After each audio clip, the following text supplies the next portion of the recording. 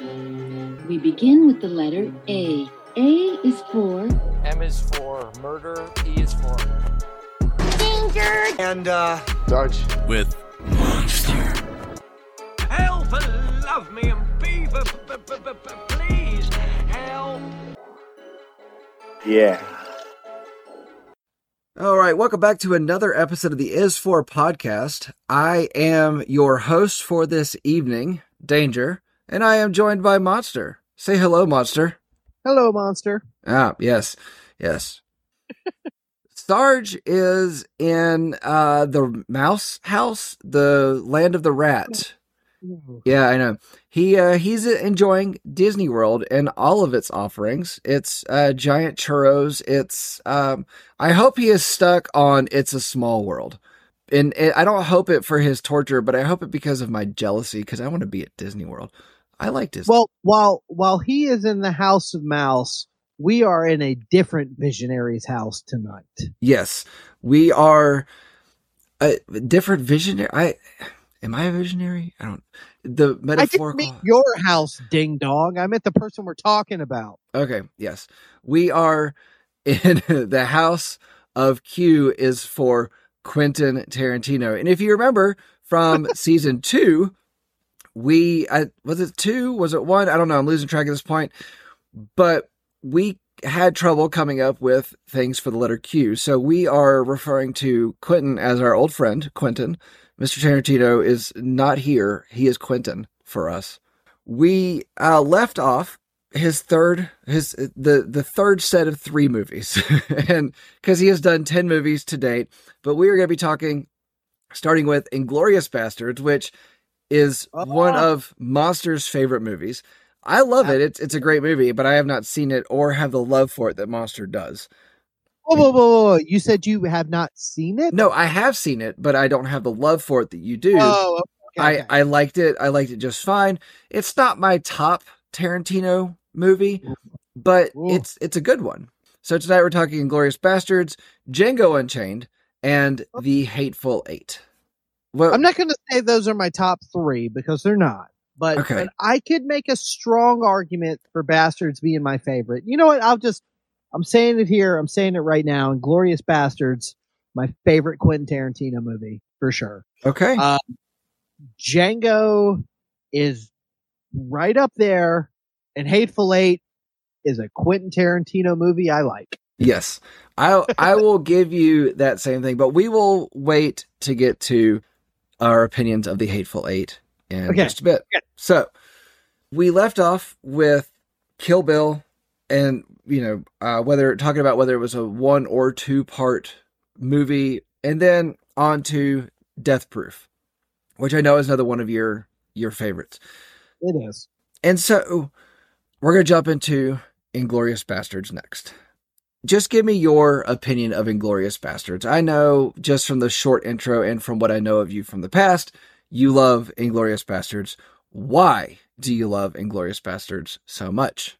Well, let's start by saying there is one part of the movie that I genuinely dislike. Okay. And that is when it's over and the credits start running. I love this movie. From start to finish, there's nothing in this movie I don't love. There are certain parts that I think jump out a little bit stronger than others, but there is not a bad performance. There's not a lull in the film. This is one of those movies that me and my wife as well revisit on a very regular basis, and it never gets old. Maybe I need to go back and revisit it. So I think the opening scene when Christoph Waltz comes into the dairy farmer's house, and that scene alone, like as a short film, is perfection. But the tension and the edge of your seat. Like, I remember sitting in theaters watching it. I think the first time I saw it, I don't even remember now, but I remember seeing it in theaters, and I remember just thinking like, okay, it's these two people having a conversation, Tarantino conversations. And there's the thing about the pipes, and it's kind of funny. And I'm like, oh, wait a minute. Then it starts to set in like what's happening. Mm-hmm. And I was like, oh my God. Like I'm already like in the first 25 minutes, I have goosebumps and I'm on the edge of my seat and it doesn't let up. For me, as interesting as the storylines in Pulp Fiction are, as fun as the visceral blood and gore as Kill Bill is, nothing compares to the performances and the story and the just overall vibe of Inglourious Basterds. I love this movie. So to talk about the performances, yes, the performances are phenomenal, are fantastic. And, Tarantino is known for his dialogue, and the dialogue that he wrote for this, just the monologues that he gave, they're fantastic. Christoph Waltz does a phenomenal job. And I think that's one of the things about this movie that kind of set itself apart from other movies, is that he all of a sudden was dealing with a different level of actor in this movie. Not to say that the actors from his previous ones are not good by any means, but, to talk about working with Christoph Waltz, you're dealing with somebody who kind of takes things to a different level. He really does. And Waltz has this ability to be charming and menacing all at the same time. Cause you think of him as in that opening sequence when he's talking to the dairy farmer and he's asking about if he's harboring Jews under his floorboard. And then you cut to when they're doing the movie premiere and he's doing he's clearly sees through the charade of the Americans and he's just livid in it. He's just laughing. He's having such a good time. That falls apart on a lesser actor. Mm-hmm. But because Waltz has such a presence and he's incredible. I've seen him in other movies and I think he's a great actor, but I don't think I've ever seen him fully commit and fully be a character as he is in this film. So he's an actor that does something that not a lot of other actors do, which is when they're given a good script, they take that script and they break it apart in a way that most actors don't do. He can also take a mediocre script and level it up, but whereas a lot of other actors, like also in this movie Brad Pitt, who is a great actor, but a lot of times he plays Brad Pitt. That's just who he is. But then sometimes he's given a script like this, and he has little nuances within himself, like how he holds his mouth. Now, I want to talk about Brad Pitt for just a quick second. So Pitt and Tarantino had wanted to work together for years, but they couldn't find the right thing, the right fit for Pitt. And I think it's because Tarantino kind of saw it as, I want to find something where Brad Pitt's not going to play Brad Pitt. Now, I think in the next outing they had together, I think he was a lot closer to playing himself in the role that the way that you're used to him being.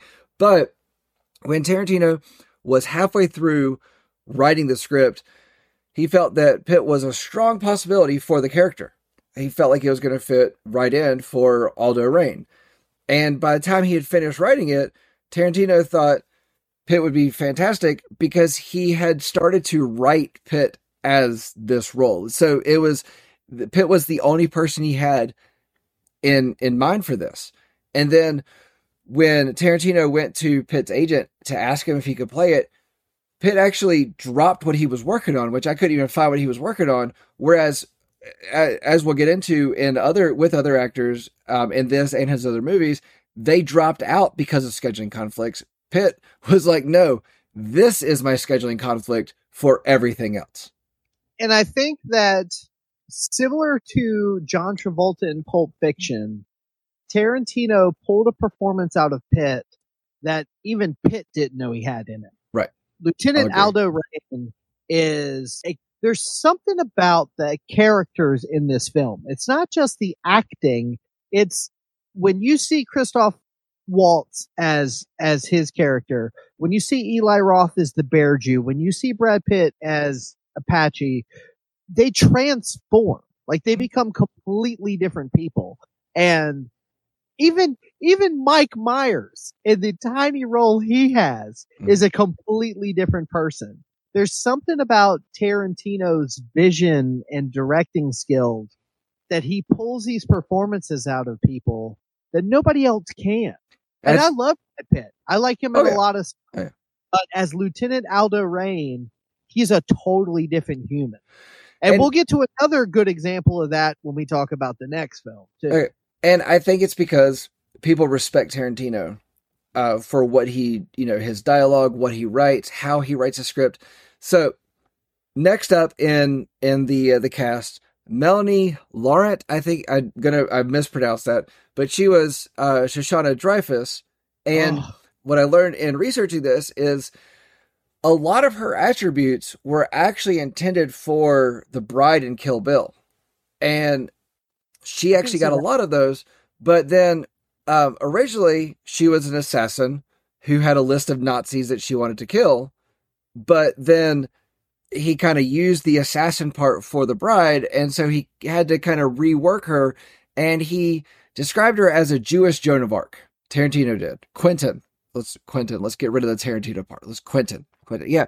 Well, so he described her as a Jewish Joan of Arc, which I understand because she was this Jewish person and kind of pulled off this amazing thing. You had the two plot lines of the two people, the two groups that were coming to kill, and then she ended up pulling it off, and it was a completely third person in the mix of things. And so, yeah, I can see the Jewish Joan of Arc thing. Now, later on in the film, where her and the projectionist set the coup to set the film on fire and all that, she has a very strong feminine arc. Which, by the way, we've kind of gone back and forth with it, but spoilers abound.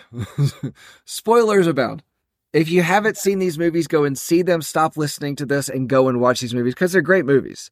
They are. All three of these are incredible films. Except for The Hateful Eight, which is a Tarantino movie. I would slap the shit out of you. It is not a bad movie. It's not a bad movie by any means. It's just a long ass movie. Why? Well, we'll get there. But honestly, I think Shoshana's scene with Walt in the restaurant where they're talking, and again, like Christoph Waltz, Jesus Christ, he is perfection in this movie. Mm-hmm. And just watching his performance, he is 2, 3, 4 steps ahead of whoever he's talking to. And that scene where they're at the restaurant and he's talking to her, clearly 100% knows who she is, knows why he's talking to her, but can't act on it yet. Right. And he's just playing with her. Right. And her performance versus his performance, it's just like, okay, from start to finish, Inglourious Bastards is a phenomenal film, but you can take this scene by scene, and every scene has its own complex structure and emotions attached to it. Okay, so do you know who Tarantino originally wanted instead of Christoph Waltz to play that character? Mr. Leonardo DiCaprio. And he wanted to give the role to a German-speaking actor to have the authentic accent in it, but then he really was having trouble casting it because he felt like it was an unplayable character that he had written, and he felt like Christoph Waltz was the only person that could even get close to doing it, which he obviously did. So I can close my eyes and see him eating that pastry. And when she goes to take a bite, he goes, ha ha, le crème. Like, I can still see it like as if I'm watching the movie. He is perfect in that role. And as much as I love Leonardo DiCaprio, and we'll get to him in a minute. We will. Waltz was the right choice. So an actor that's not really an actor, Eli Roth, director, and the movie that actually kind of got Eli Roth into this was Hostel, which was a Quentin Tarantino presents. We'll talk about Hostel at a different time. He played Sergeant Donnie Donowitz. Donnie Donowitz is the father of Lee Donowitz from True Romance. Aha. That's neat. Yeah. So Tarantino intended for those things to be connected. Now, also, before Eli Roth said, yeah, I'll do it, he tried to get Adam Sandler who had scheduling conflicts with funny people. And Sure. Adam Sandler probably could have done it because Adam Sandler actually has serious acting chops. I think he does. Okay, so my heart is about to explode out of my chest. Eli Roth is on a short list of people that I would die to meet. Okay. I think he is. There is a little bit of this frat bro mentality that he gets lumped into. Yeah. That Little is bit. somewhat warranted, but he's also smarter than he plays. I think he is actually a really legitimately intelligent and proficient filmmaker. I think Donnie Donowitz as the Bear Jew is one of those characters that really steals the show every time he's on screen. Even so, there's obviously the scene where he comes out of the tunnel. You know, they've He's got hitting the journal- bat on the wall. And they're like, he's a golem. It's like he bashes people's brains in with a baseball bat. Yeah. Like, Yeah. But when he walks on screen, like you don't forget it. Like, you know, and yeah, say what you want about, you know, Hostel and Piranha and whatever, but I think he is a treasure and I love him to death.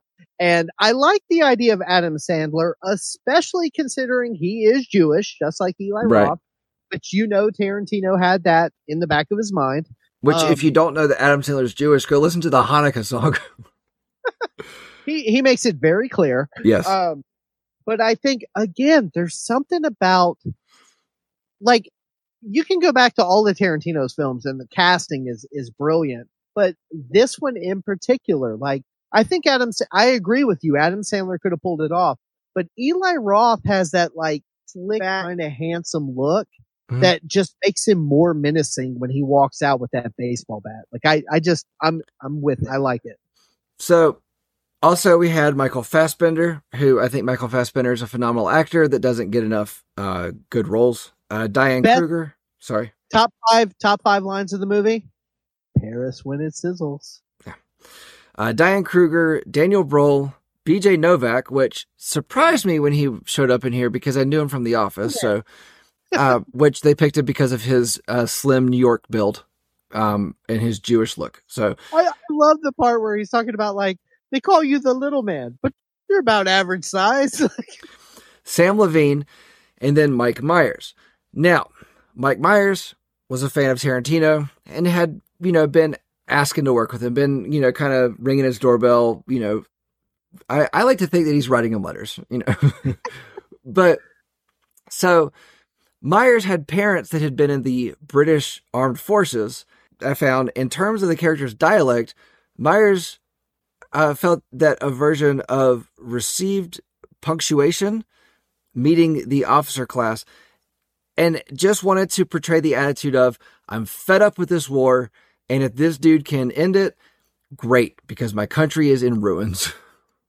Again, it is so short and so simple, but that back and forth between Myers and Fassbender, where he's just Project Kino, and he's just going over the basic, like, instructions of the mission, and he's just like, would you like a drink? Like, well, if you offered me a scotch and plain water, I'd take a scotch and plain water. He's like, help yourself, it's in the globe. Right. Like, it's just so simple, but again, it transcends, like, you know, that's Mike Myers in makeup. You know, that's Michael Fassbender with a cool hat, but it doesn't matter. Like, Right. you are so in the world. And I don't know if that's Tarantino 100% or if that is the performances, like, these dudes came to play, but it just works. Yep, absolutely. Perfect. So then we have two standbys for Tarantino. Samuel Jackson, who narrated the movie. And Harvey Keitel just voiced Office of Strategic Services Commander. That they both get voices. That's it. So, well, and honestly, Keitel's part, I don't even really remember. Right. I didn't either. But Jackson's, I remember very clearly because he talks about Stiglitz and his reign of terror. So, I don't know if you know this, but when this movie came out, there was another movie that kind of got a little boost in popularity. And when I saw it pop up, I was like, hey, wait a second. And I watched it. There's a 1978 movie, war movie, called The Inglourious Bastards. And so Tarantino used that title and changed the spelling. And Right.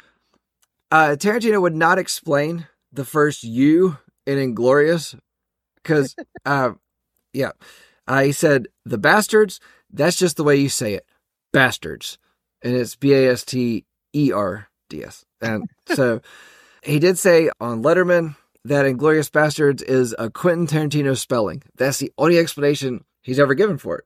And I never really watched the original Inglourious Bastards, but there's like 3 of them. Like there's a few of them from the 70s. I think so. And I think that Tarantino liked the revisionist history World War II concept, and he wanted to run with it. And instead of trying, because let's be honest here, if you dig deep enough, you'll find tons of movies and films and TV shows that do exactly this. They try to sort of like a revisionist version of World War II, Hitler and all that. And instead of Tarantino trying to act like he was doing something special, he said, no, I'm borrowing from what these guys did, just like he did in Death Proof. He just gave it a different name, and he just straight up remade a remake. Almost. Right. So the original Inglourious Bastards, nothing like Tarantino's. So nothing like it at all.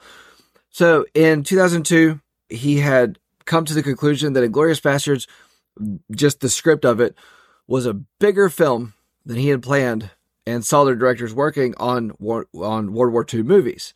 And so he had completed 3 scripts of it and said, some of the best writing things I've ever done and I couldn't come up with an ending. So he moved on to direct Kill Bill, part 1 and 2. And then after finishing Kill Bill, he went back to his first storyline and insisted he trimmed the script using his script for Pulp Fiction as a guide for length. Okay. I don't really see the two as flowing together. So he finally came to a place of where he was okay with the story. And out of everything in the script, he actually said that the beginning part you're talking about, where he's interrogating the French dairy farmer, is his favorite thing he's ever written. And we've talked about before about how he has borrowed things from different scripts, and he just refused to let that go anywhere else or anything close to that to any of his other movies. Even, because he had written this started writing this back in 98. We've talked about Tarantino's movies and stuff, and he writes his scripts way before the movie comes out. Yes. Go on. I'm assuming if you're listening to this right now, you've watched this movie. If you have not, spoilers, it doesn't matter. This is a movie that needs to be seen. Yep. I think most Tarantino movies need to be seen for sure, but I was a little bit hesitant at the beginning, but no, this is by far my favorite Tarantino film. This is this is, in my opinion, a Tarantino movie that does not get enough, credit. I think that people got so hung up on Pulp Fiction and Kill Bill that, Django gets a lot of love, and we'll get to that in a minute. But I agree with you. I think this one sort of gets lost in the shuffle. And to me, regardless of how you want to rank them, how you want to, what's your favorite, whatever, to me, if this is not in your top 3, I don't know what you're doing. Even if this is not your favorite Tarantino movie, like it is mine, it's got to be in the conversation for one of his best. So Tarantino said that the scene where Kruger is being strangled, that's his hands that are doing it. Yep. That's his only cameo in this movie is his hands. So and if you're doing a Tarantino toe count, there's a very clear shot where right before that happens, Waltz is trying to prove the fact that she left her shoe at the thing. So he's like, put your foot right here.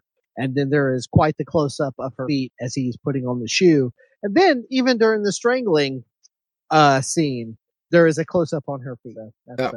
I don't remember that. So Tarantino's toe talk for this episode. Well, for this film, we'll get Right. to the next. So I do want to talk about the promotion in Germany and Austria. So Universal Pictures, they changed the film's publicity materials in Germany and Austria.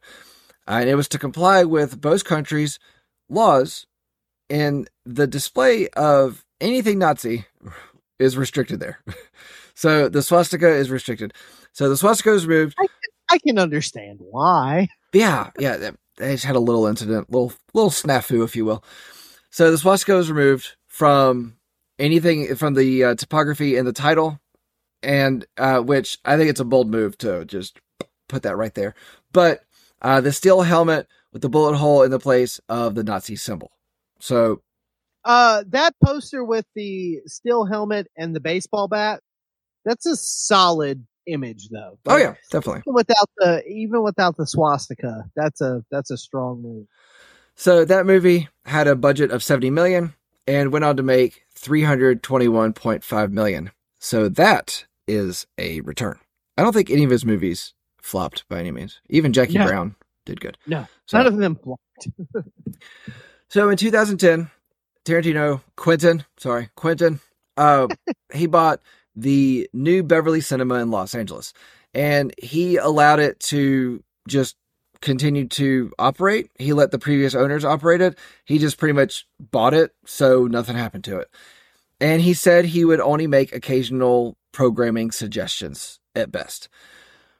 He was quoted as saying, "As long as I'm alive and as long as I am rich, the New Beverly will be there, showing films shot in 35 millimeter. And he didn't do anything except just make little suggestions until 2014. And then Quentin came in and took a more active role in the programming, screening selections, and he showed a lot of his own movies from his personal collection and his movies. So I can't blame him, honestly. You know, if you own a theater that shows movies like he wants to show, yeah, you're going to end up stepping in and controlling things a little bit more. To be honest with you, we have the Carolina Theater here in downtown. They'll show 35 millimeter films, and I've been there to see Evil Dead and Young Frankenstein and a couple other things. Could you imagine having a theater in your neighborhood where they were like, "Hey, Quentin Tarantino might show up and show you some old gangster film just for shits and giggles"? It would be cool. I might go to that. Yeah. I might go on a Wednesday just for the chance. You mean I can go see Dirty Harry and shake hands with Quentin Tarantino? Yeah, I'll spend $7. I will be there. All right, so we're going to move on to talk about Django Unchained. Oh, another good one. Yes, Django Unchained is a great movie. So, general premise of the movie. It follows a enslaved black man. Christoph Waltz comes in as the German bounty hunter and presents him with the ultimate goal of reuniting with his wife. Cool. Broomhilda. Yes. Now, Jamie Foxx, we know as Django. But the first two people that he wanted for the role was Michael K. Williams, which I'm not familiar with Michael K. Williams, and Will Smith. I knew the Will Smith one, but I'm not sure I'm super Michael K. Williams either. And Smith turned it down because he wasn't the lead, which, forgive me, but I think of Django as the lead in that movie. So Tyrese Gibson sent in an audition tape for that role. Yeah. And we got Christoph Waltz, and then we've got Leonardo DiCaprio, which Leonardo does a phenomenal job in that movie. Kerry Washington and Samuel Jackson. Now, Walton Goggins, which is one of the most underrated actors. I love Walton Goggins. He's phenomenal. He could do serious, he could do comedy. He's great. If you haven't seen The Righteous Gemstones or Vice Principals, definitely watch it. It's great. I love him in House of a Thousand Corpses. It's a very small I forgot role, he was in that. Yeah, I forgot. So fun. His role in The Righteous Gemstones, which is about a super rich televangelist family and how effed up the televangelist world really is. He is awesome in it. Anyway, so Kevin Costner was actually in negotiations as Ace Woody, a Mandingo trainer, and Candy's right-hand man. But Costner dropped out due to scheduling conflicts. Kurt Russell was cast in that role instead. Okay, so hold on. Hold on. Before we go any further, Okay. I think I've made this clear before, but if I haven't, let me just state it now. Kurt Russell is on a very short list of people I'm slightly in love with. I absolutely love Kurt Russell. You're not a gay man, but you would definitely hold it till it goes soft. Have I made it clear that my love for Kurt Russell? I feel like I have. No, We must have I get crossed that. the bridge Yeah. before. No, Okay. we haven't talked a lot about Kurt Russell, but anytime Kurt Russell is mentioned, your eyes glisten a little bit. My eyes glisten. My pants get tighter. I can't help it. Kurt Russell was cast in place of Kevin Costner. Kurt Russell dropped out. No explanation I could find for it. But then Ace Woody was not recast. The character was then merged with another character and became Billy Crash, Walton Goggins' character. So that Ace Woody character is just no more. And then an old standby for Tarantino or for Quentin, Bruce Dern. Love some Bruce Dern, but he's not an actor that really stands out. But anytime he's in something, I'm like, okay, that's cool. Bruce Dern. Cool. We're good. Little old man. Yeah. Now, I knew this at one time. I forgot about it until researching this, but Jonah Hill plays Baghead number 2. He's a member of the white supremacist group, supposed to be the KKK. Let me do a little run through on Baghead. All right. So the role was offered to he was offered the role of Scotty Harmony, a gambler who loses Broomhilda to Candy in a poker game. He turned it down due to conflicts with The Watch. And I always think it's funny to hear of actors that turn down a movie that does so much better than the movie they turned it down for, like The Watch. What the hell is The Watch? Exactly. Yeah. I think it was a movie with Vince Vaughn. I don't know. Then the role was offered to Sacha Baron Cohen, but then declined it to take on Les Miserables, or The Miserable. So neither Scotty nor the poker game appear in the final cut of the film, but Hill was able to squeeze in, coming in for the Baghead number 2. This is another one of those scenes where, like, taken completely out of context of the film, it's still perfection. Mm-hmm. I love the part where they're like, hey, no one's ragging on the quality of the bag, okay? We just can't see out of it. God, such a good moment. And then we have a few people that show up in Tarantino's films, Quentin's films. Zoe Bell, Robert Carradine, James Parks, Tom Savini all play the Candyland Trackers. Michael Parks also has a little cameo as Frankie. And Tarantino also appears as another baghead named Robert.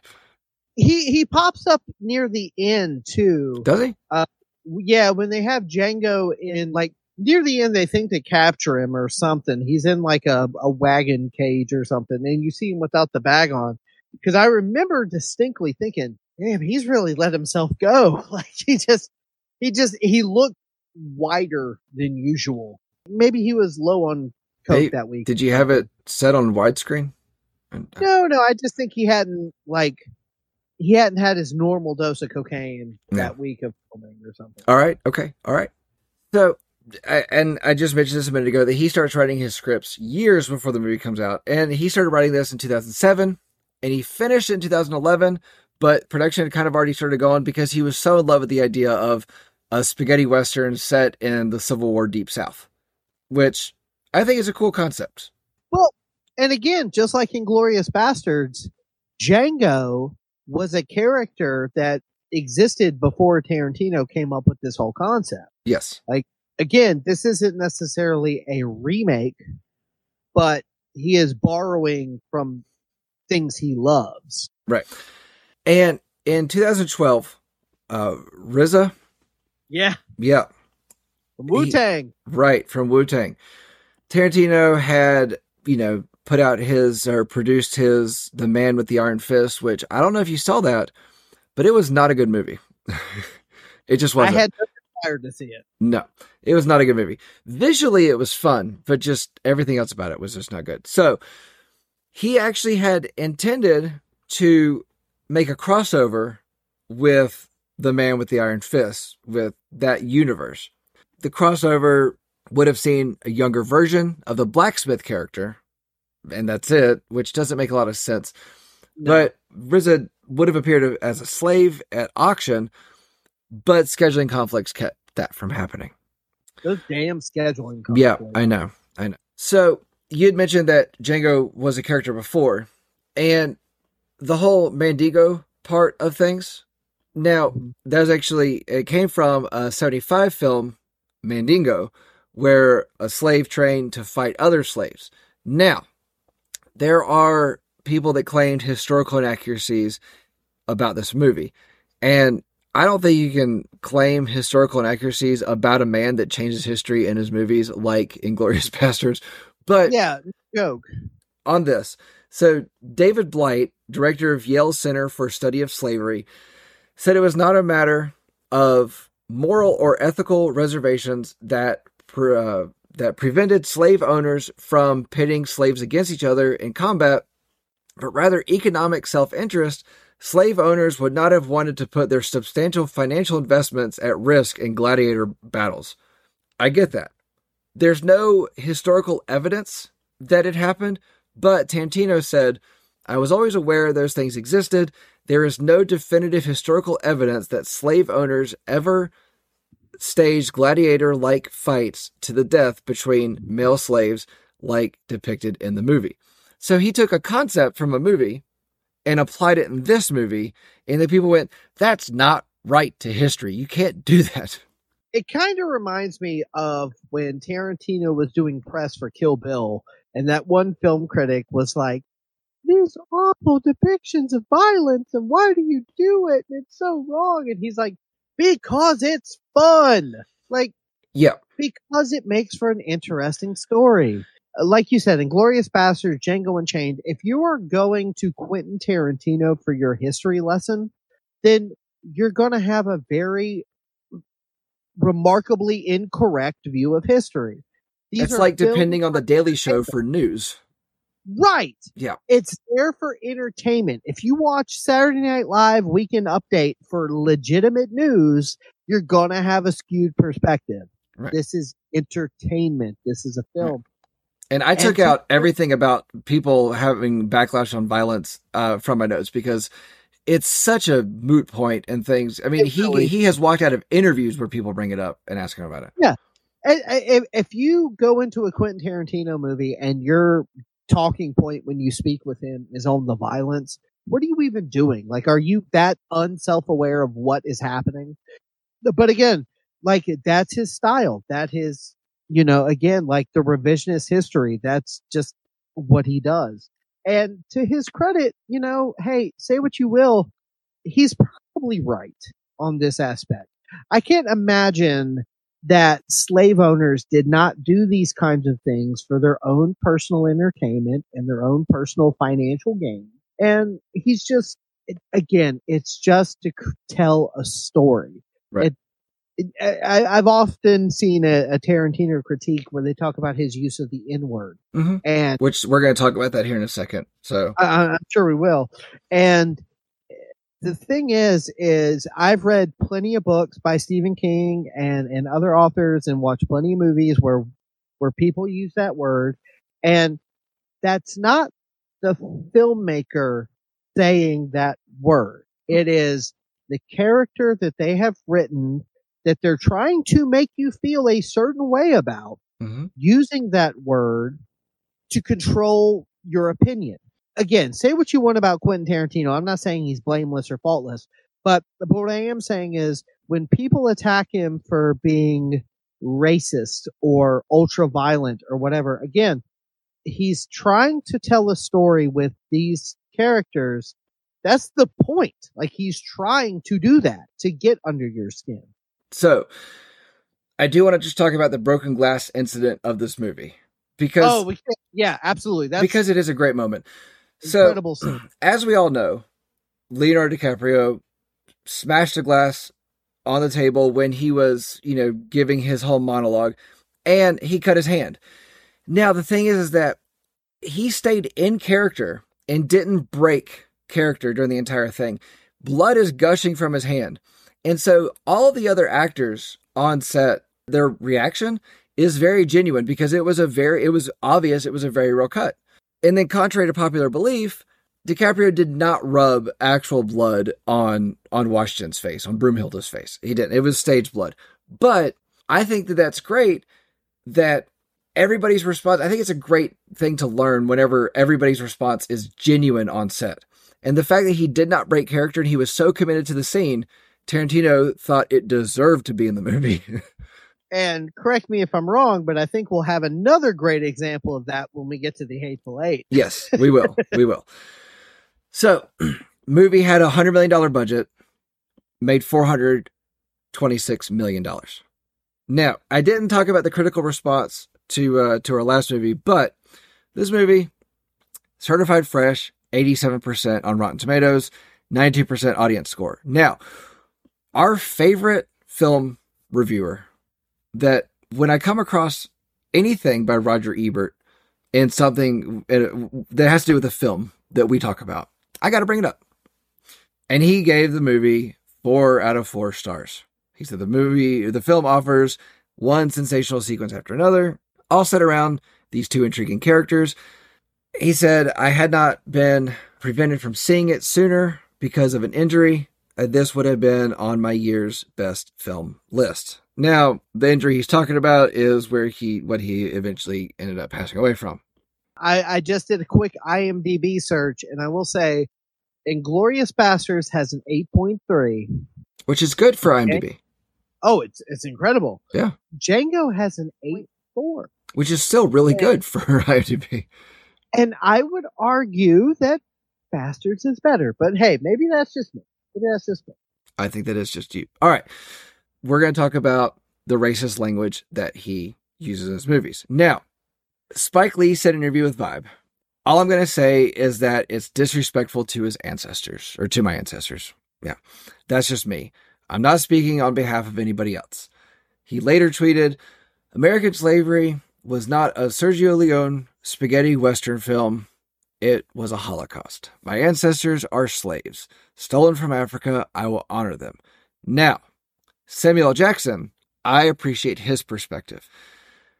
He told Vogue Man, which I didn't even know Vogue Man was a magazine before, but so he said Django Chain is a harder and more detailed exploration of what slavery experience was than 12 Years a Slave. But director Steve McQueen is an artist, and since he's respected for making supposedly art films, it's held in a higher esteem than Django because it was basically a blaxploitation movie. Now, I understand the general discomfort with that word, with the N-word. I get it.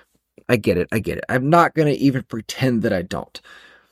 And I understand that slavery was an awful and terrible thing and a black smear on American history and something that we're not proud of. Some people are proud of it, but those people are stupid. They're not my friends. But I think that the people that miss what the usage of this word in this movie and any of his movies are the ones that don't get his movies in general. And quite frankly, I think that those that miss the usage and why the word is used in this movie are either black people that are looking to be offended by the word or white people that are uncomfortable with the word. Plain and simple. Yeah, it's a sensitive subject, and I don't want to disrespect anybody. No, I don't either, and that's not my intention of talking about this. Sure. But I feel like there is a certain demographic of people, and this isn't a race thing, this isn't a gender thing. There's a certain demographic of people that want to be upset over something. Yeah. And that's not any specific race or gender, as you were just talking about. It's just there are people that want to be offended. They're usually named Karen, but go on. A lot of times they're named Karen, and sometimes they have purple hair. And it's often easy to attack a white filmmaker for using racial slurs. And if you watch Django Unchained and the most offensive treatment of black people is the use of that word, then we watch different films. Right. Because the whole point of that film is a slave getting revenge on the people who did him wrong. Right. And if you're more concerned with that one word versus the physical and mental and emotional abuse he went through that put him into the situation he was in, I think you missed the point of the film. Absolutely. I saw a really good interview with Tarantino shortly after the film came out with Pam Grier.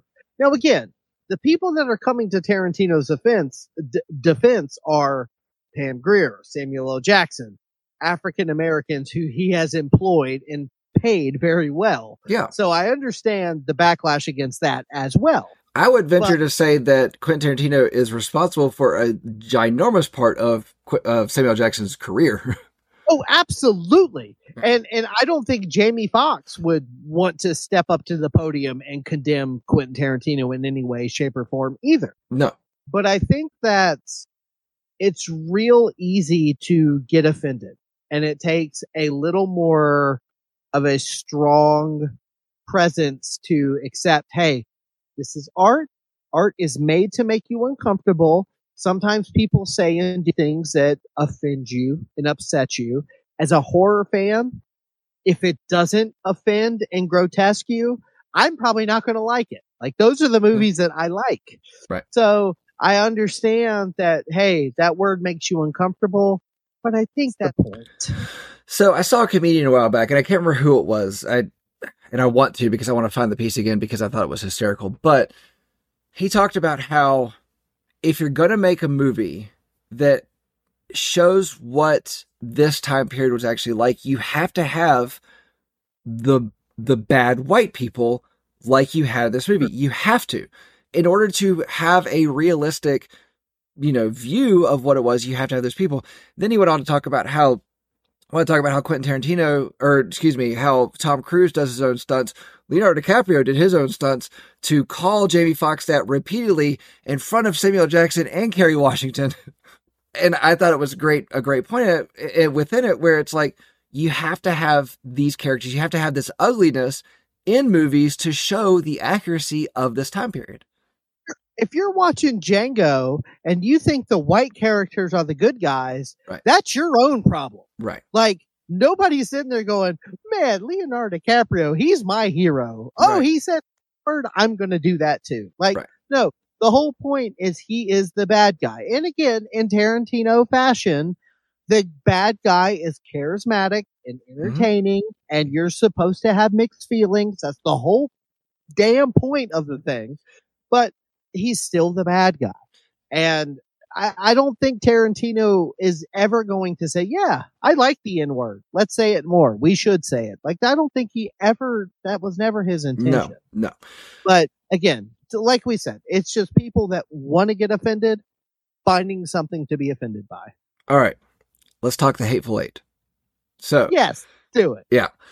So, if you haven't seen The Hateful Eight, go watch it. Take a bathroom break. Okay. Watch it on Netflix. Okay, that was what I was getting ready to say. Let me preface it by saying, you can watch the movie and it's fine.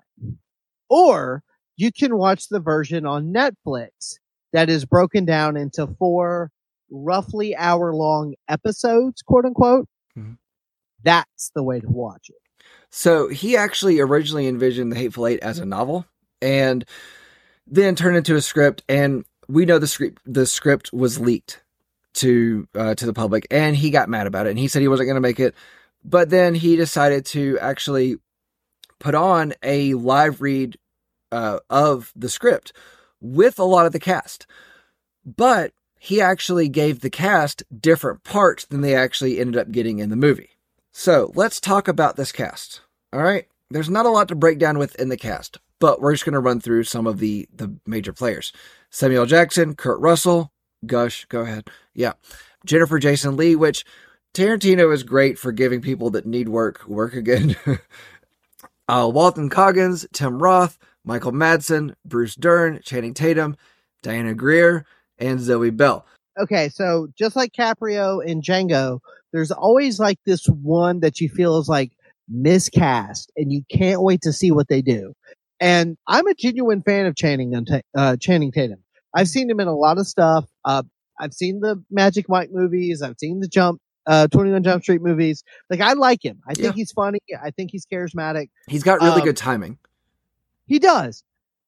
I was kind of disappointed with him in this. I expected more out of him. He didn't stand out. No. So, premise of the movie, 8 strangers seek refuge, and then shit goes crazy. So, he originally started conceiving it and writing it during Django, and then again decided to put it out as his movie, or as his script.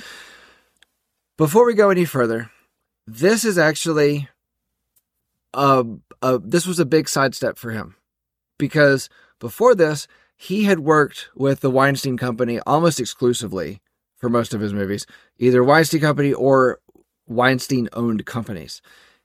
Around this time was when all the Harvey stuff started coming out.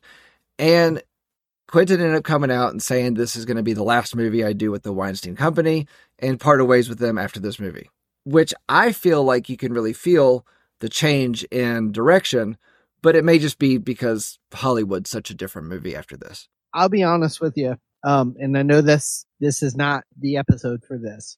Hollywood, granted, I have seen every Quentin Tarantino movie probably 3 or 4 times at least, and I've only seen Hollywood once. Mm-hmm. Me too. Might be my least favorite Tarantino movie so far. Right, I'm with you on that, but we'll save Hollywood for save that for the next one. He needs to put out 2 more movies for us to do another episode. Well, he's going to do 1 more. He's already announced it. Yeah. But I don't know if there will be 2 more, technically. But I will say, I don't know that it has anything to do with the Weinstein Company or anything like that. I feel like it has more to do with the editor on these films, which you might bring up here in a minute. But anyway, get back to The Hateful Eight. Okay. So we talked about how The Hateful Eight is an extremely long movie, blah, blah, blah. So Quentin was not satisfied with the version that came out in theaters, and he wanted it to be his full vision. And so I don't have this in my notes, but I seem to remember this, that there's a black and white version of it and then also a color version of it on Netflix. I don't know if the black and white version is on Netflix, but I do remember, like, they made a big deal about the scope of the film when it was coming out. I don't remember the exact dimensions or whatever, but all of that is fine and good for the first 20 minutes when they're actually outside. Right. But the bulk of the film takes place, it's almost like a stage play. It takes place in one location. Yes. With one camera that just kind of goes left or right. Yep. So I don't really know what that camera lens has to do with anything. I want to say that it's kind of like a panoramic view sort of deal, and you see more of the room and stuff happening across. I don't fully know. Maybe you're probably right, but I just remember thinking when he was making a big deal about that, I remember seeing stuff online about it's really dope for nature and panoramic landscapes, but interior, it's not going to do much to change the overall vibe. Right. But as far as the black and white versus the color, I didn't hear that. But honestly, you could make this a black and white film, and I don't know that it would enhance anything, but it definitely wouldn't take anything away from it. No. So April 25th, 2019, it was released in the 4-part miniseries, which I feel like Quentin's going to end up going more towards miniseries stuff for streaming platforms. It just makes sense to me because he likes to make these long movies, as we saw with The Hateful Eight, and it makes more sense to me for him to do that because, I don't know if you watched the Irishman. That was a long ass movie. I think it was like almost 4 hours long.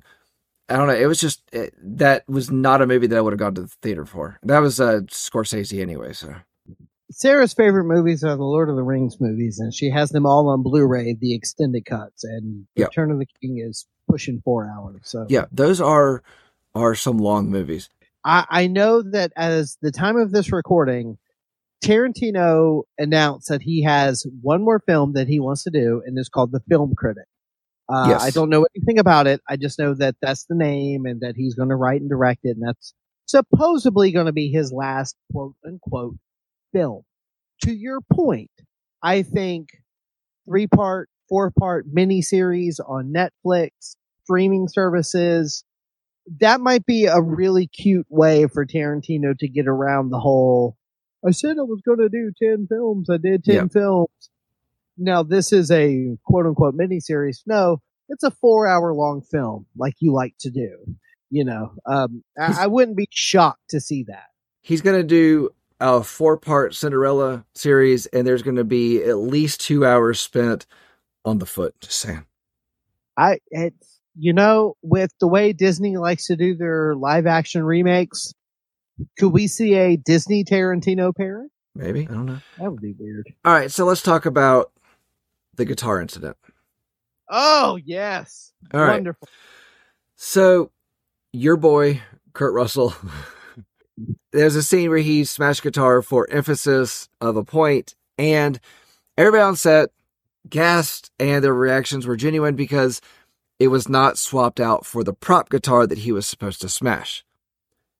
Do you want to guess how much this guitar was worth? I think I saw one time, and I might be way off, but I remember it being something like 20 grand. $40,000 guitar. $40,000 guitar. It was lent to them by the Martin Guitar Museum. And after this, they've said, we're not loaning our guitars out for any more movies. My dad had a Martin D35, which is a great guitar, but it's not even like top of the line. And that was like $2 grand. Yeah. Martin guitars are no joke. No, they're not. And a historic piece from like the 30s or 40s, which is where I think this guitar came from. Yeah, that is well, I mean, hell, Kurt Russell probably wrote a check and said, oh, my bad. And that was the end of it. But to us normal people, yeah, that sucks. So, Dick Boak, the museum director, said the museum was not told that the script included a scene for the guitar being smashed and would not have loaned the guitar out if there was a risk of that happening. But when it happened, Tarantino also knew what had happened, knew that it was not swapped out, and he just sat in the corner smiling because he got the reaction out of everybody he wanted, even though the insurance for the movie just went up 40 grand. Yeah, so I remember watching, so if you've ever seen the film, you know that Lee's character, she has a very thick, like, country, kind of slobbery, kind of drunk accent. She's not an attractive woman in that movie. No, her teeth are all jacked up and whatever. But during that scene, Kurt Russell's playing the guitar, and then he flips out and smashes it. Her whole voice changes. Yep. He goes from this low, like, blah, blah, blah, blah, kind of voice to like, whoa, stop it. Like, it immediately changes. And Quentin, being, again, say what you want, but being the guy that he is, was like, that's awesome. Keep it in. Keep rolling. Oh, yeah. No, he just let it go. And I think he knew that it would be okay. It'd be okay. So, all right. This movie did not make the return that other ones have that we've talked about tonight. Budget is estimated between 44 and 62 million, and it made 156.5. It's a return, you know.